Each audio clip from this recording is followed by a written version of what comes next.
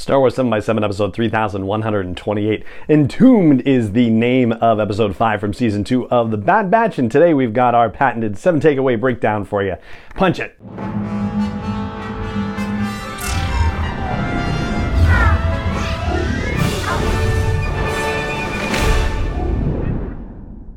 Hey Rebel Rouser, I'm Alan Voivod, and this is Star Wars 7x7, your daily dose of Star Wars joy, and thank you so much for joining me for it. So this one will probably go a little bit faster, just like Faster did, as it turns out, and it is a full spoiler breakdown. We'll start with the general plot, which is that the Bad Batch basically have nothing to do. They're out of missions with Cid for the time being, and Phee Genoa is regaling patrons on Ord Mantell about her crazy exploits. So it turns out that Wrecker and Omega have been on a side mission. They come back, Wrecker with something that he was supposed to come back with, Omega with just, some crazy bits of stuff that the introductory scene, makes it seem like these are big deals, but there's no indication of what they are, and it's just happenstance that one of them happens to be a compass. And so Phee thinks there's going to be treasure at the end of this compass's rainbow. Omega really wants to be a treasure hunter with Phee and find out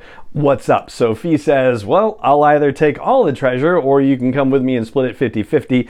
And Omega manages to convince Hunter, who is the de facto leader of the Bad Batch, of course, to go along with this. So they get to the planet and they end up going on a treasure hunt, which results in not just a treasure, but a giant walking llama mech. And the llama mech is raising Cain and they have to disable it. So, it turns out to be a situation where, as Omega puts it in a very positive spin, a legend was real, a legend that Phee Genoa regales the Bad Batch with as they are exploring through these tunnels. The title of the episode, Entombed, is basically accurate for all of like a minute in this episode, because it gives you the idea that they're going to be stuck inside these caverns forever, and you never really get the idea that they're stuck inside. It's just, oh, the door closed, so there's always another way out, so let's go find the other way out. And they keep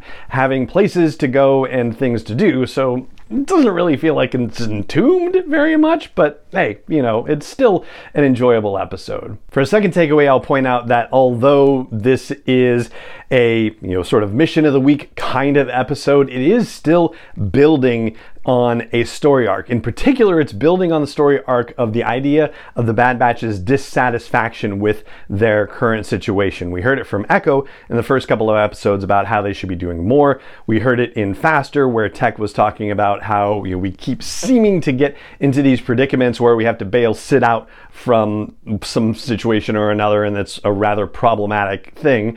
And now we have Hunter's dissatisfaction at not having missions, not having anything to do, having to traipse around the galaxy with this treasure hunter who is really a pirate in Hunter's estimation, and he does not trust her for a minute. So yes, now we have a third member of the Batch who is expressing dissatisfaction with their current state of affairs. For a third takeaway, let's dig into a bit of a detail about the episode regarding the age of the cavern / mech that they find themselves in.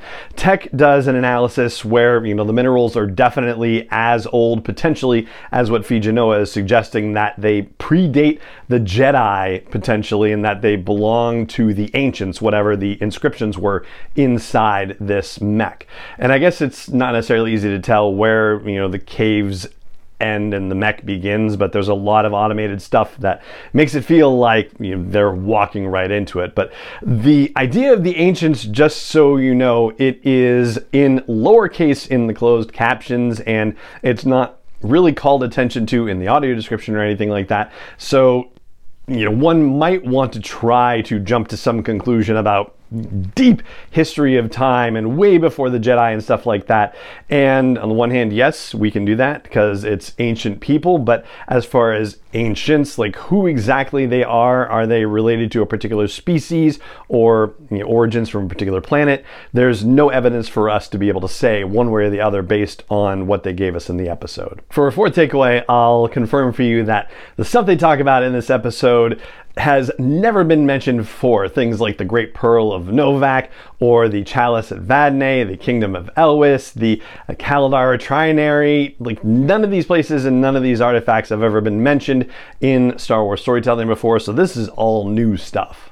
And a quick note from the Department of Corrections, that's Kaldar Trinary. All right, Kaldar Trinary, sorry about that. So yeah, none of those ever mentioned. And for a fifth thing, the records of this Kaldar Trinary don't even exist according to text records, which Phee Genoa sees as a positive sign, because treasures aren't necessarily on maps, even though the compass actually kind of ends up as a, if not a map tool, then certainly a guide to figuring out the puzzles that are inside this crazy mech thing that ends up running around and essentially raising the planet. Where they end up, the planet has been utterly destroyed for all intents and purposes, and once they activate this mech by accident, it starts laser beaming stuff, and you can see this crazy War of the Worlds looking type machine utterly destroying the entire surface of the planet. So whatever was happening with these ancient folks predating the Jedi, they still had some serious advanced technology, and yeah, somehow this thing was just put to sleep and then forgotten for presumably tens of thousands of years. For a sixth takeaway, I'll admit that there's something that puzzles me, and if you have insight on this, I'd love to hear it. YouTube, hey, comments right there.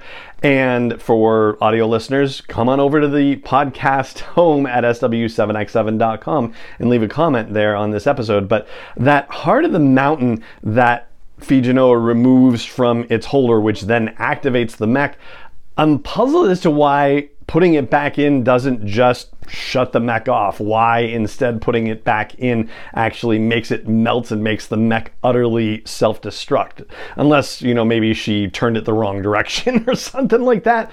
I don't know, but I thought that was a rather curious detail. And the last thing we'll take away from this episode is one of the absolute best elements of this episode. That's the score by Kevin Kiner. If you listen to it with earbuds, you are going to get very serious Indiana Jones vibes. The whole episode basically should give you some Raiders of the Lost Ark vibes, but elements of the score for this episode really harken back to that John Williams Indiana Jones music, and it's wonderful to hear. Even like certain instruments are very familiar when you listen to some of the Raiders soundtrack. It will automatically ping your memory and you'll be going, oh yes, I remember this. Oh, this is so familiar. It's very cool to have those elements in this episode. So that's what I've got for you for Entombed, which is episode 5 of season 2 of The Bad Batch. And I guess I'll also mention, so here's an 8th bonus takeaway. Just, I guess it's lighting. Lighting in animation is actually a thing. And considering they're in dark places and caves for much of this episode, the lighting is really well done, I thought, in the episode too. So kudos on that front as well. And that is going to do it for this episode of the podcast. It just remains for me to say thank you so much for joining me for it as always, and may the Force be with you wherever in the world you may be. 7x7 is not endorsed or sponsored yet by Lucasfilm Limited, Disney, or 20th Century Fox, and is intended for entertainment and information purposes only. Star Wars, the Star Wars logo, all names and pictures of Star Wars characters, vehicles, and any other Star Wars related items are registered trademarks and/or copyrights of Lucasfilm Limited, or their respective trademark and copyright holders. May the Force be with them. All original content is copyright 2021 by Star Wars 7x7. We hope you love it.